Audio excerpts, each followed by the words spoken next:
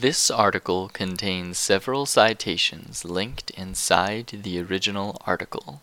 To view these citations, please view the original article at anticapital0.wordpress.com. Warehousing Anguish by Michael Huff. Warehouse workers in America have been subject to particularly sophisticated attacks on their wages, hours, and working conditions over the last 15 years. A cottage industry has emerged since the new millennium. Hedge fund-owned warehousing companies purchase unionized warehouses, transfer work to their non-union warehouses, and abscond with the money meant for the workers' healthcare and pension funds. C&S Wholesale Grocers is the most visible agent in this conspiracy hatched on Wall Street. This trend is evident in the decline of the unionized fraction of warehouse workers. In 2000, 8.6% of warehouse workers were represented by a trade union. In 2017, that number had dropped to 7.2%, even as the industry has grown exponentially with the rise of e-commerce in that time. The left labor publication In These Times reported in 2015, quote, C&S, Hoffa continued, is a grocery company with a notorious record of casting thousands of workers aside, destroying decent jobs and leaving taxpayers and communities with the task of picking up the pieces and cleaning up the economic fallout. As reported last year at In These Times, C&S has been aggressively expanding its operations, often at the expense of Teamster members. It has become almost commonplace for C&S to acquire control of Teamster contracted warehouses, transfer the shipping work to other C&S non-union subsidiaries, and then get rid of the unionized workers. One Teamster official said, the union estimates it has lost about 4,500 jobs from such C&S union busting since 2001. End quote. Warehouse workers in Cheektowa, New York, are now subject to a new evolution in these attacks. Their original employer repurchased their workplace in 2014 after selling it to C&S Wholesale Grocers in 2002, and then absconded with their fund monies as well as their raises. In the article, 8 years since 2008 and still broke, from the first issue of Anti-Capital, we reported on the history of struggle by West Virginia aluminum workers who had joined the Occupy movement as a facet of their fight for their healthcare benefits. In that struggle, the workers demonstrated an historic commitment to being reasonable. The New York warehouse workers have found themselves in a similar situation. They too had shown a commitment to being reasonable to secure their living conditions. In both episodes, the companies coaxed the workers to give up concessions and givebacks. In both episodes, the companies took those concessions and givebacks and demanded more. When it appeared that the workers couldn't be plucked for anything else, the companies found a way to pick the bones. Capital's rapacious appetites are never satisfied. In West Virginia, the workers sacrificed their wages and ultimately their health care. In New York, the workers sacrificed their wages and ultimately their pensions. In West Virginia, the workers sacrificed their wages to keep their health care. In New York, the workers sacrificed their wages to keep their pensions. In both episodes, the workers sacrificed their wages to keep benefits that the companies ultimately took away.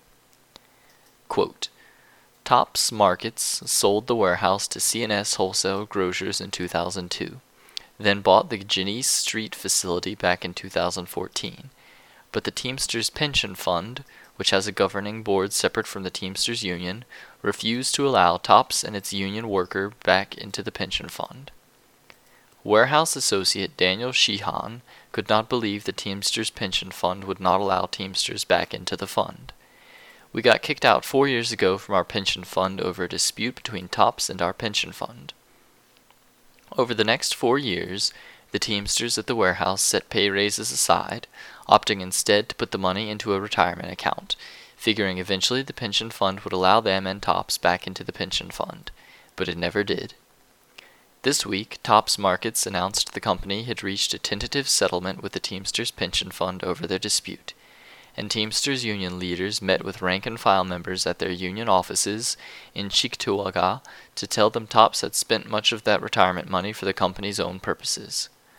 In February, TOPS filed bankruptcy, and Teamsters shop steward Scott Nowak said the union members had given up millions of dollars in pay raises they have little chance of ever getting back. We've been putting roughly $7 an hour into a pension fund, half of it being diverted raises, the other half was a negotiated benefit that TOPS was to contribute. Since then, that is gone. Now that TOPS has filed Chapter 11 bankruptcy, the settlement with the pension fund could get the company off the hook for millions of dollars the fund claimed was owed by TOPS. End quote.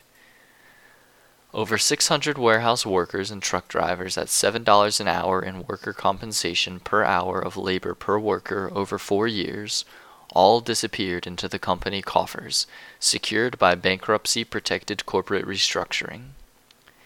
Ever since workers banded together to start retirement funds of their own within the old mutual benefit societies, capitalists have behaved much like birds of prey. As workers' organizations grew larger and more powerful, so too did their retirement funds. A flood of money, compounding in size every day, came with the workers' mass strike victories and waves of organization into the interwar and immediate post-war period. When they couldn't talk the workers into handing over control of these funds, they used reactionary legislation to put an end to worker-controlled pension funds. It's no surprise that the first major legislation which regulated worker-controlled pension funds came in the form of a provision in the Taft-Hartley Act of 1947. This provision had a dual purpose: to limit the power of labor and to begin a 70-year process that has left the pension fund to which the New York warehouse workers once belonged, and wish to belong to once again, slashing the benefits of fund members, retired and working alike, by up to 30% to stay solvent. In the words of the drafters of the pension provision to the Taft-Hartley law, quote, "The occasion of the amendment, the pension provision, was the demand made by the United Mine Workers of America that a tax of 10 cents a ton be levied on all coal mined, and that the tax so levied be paid into a general welfare fund to be administered by the Union for practically any purpose the Union considered to come within the term welfare. Of course, the result of such a proceeding, if there is no restriction, is to build up a tremendous fund in the hands of the officers of the labor union, which they may use indiscriminately." End quote. How proud the drafters would be to see the net result of their efforts. Last year, quote, "as many as 22,600 retired coal miners and miners' widows received a notice that their pensions and health care benefits will be cut off in 60 days.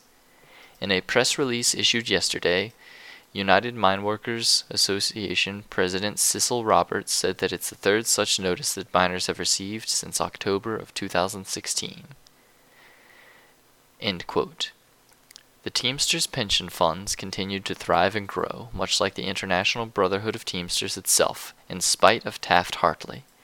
It would take several more pension bills, in addition to lawsuits, injunctions, indictments, and a RICO Act-based takeover of the union itself, over a period covering many decades, to finally kneecap the Teamsters and give the bankers and investment firms control over the Teamsters funds.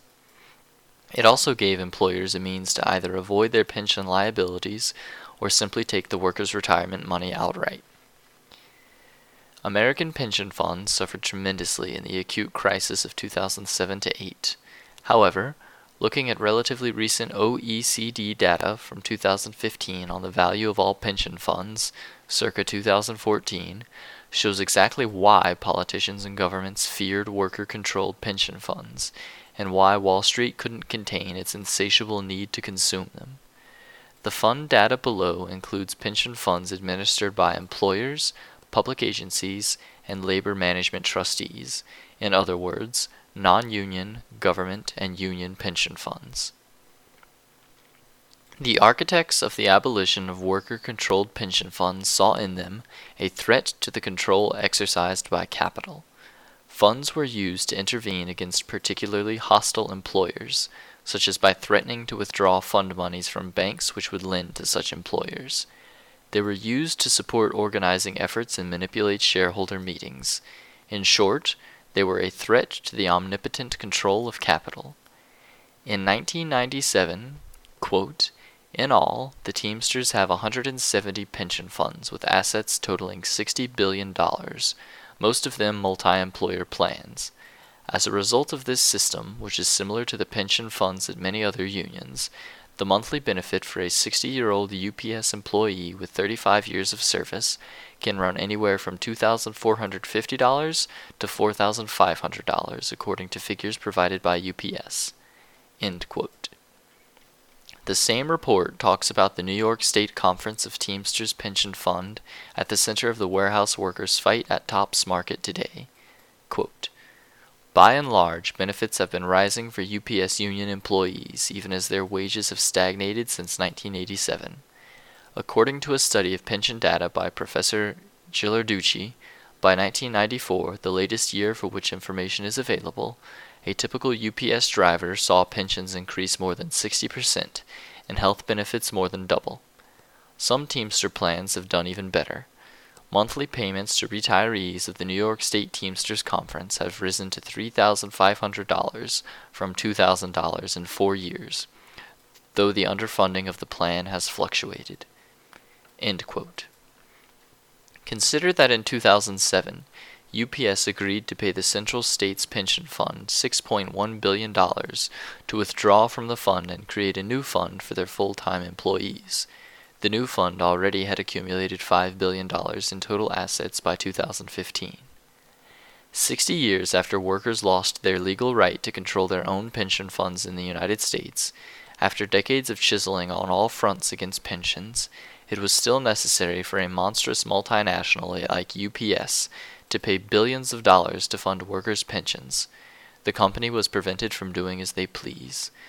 Even under crippling regulations and state oversight and employer chiseling, a fund controlled jointly by a labor management board of trustees could still create such a scenario. It's no surprise, then, why the drafters of Taft-Hartley pension provision were terrified by the prospect of such funds under workers' control. Much like the Century Aluminum workers in West Virginia 7 years ago, the Tops Market warehouse workers in New York are facing a catastrophe. Yet there is one positive commonality. Both struggles occurred during a growing unrest among the working class. In West Virginia, it was the inauguration of the Occupy movement, limited as it was to a cross-class social movement. Today, however, this impending catastrophe facing the Tops Market warehouse workers occurs in the midst of a rising trajectory of workplace-based struggles by the working class in America, amidst a simmering strike wave that has continued to resurface in large and small walkouts across the country in a variety of industries and sectors. The company may seem to have the upper hand. It looked that way to the Frontier Communications strikers as well, and it was true, but they won anyway. Like the West Virginia aluminum workers, Tops Market warehouse workers tried to do the responsible thing.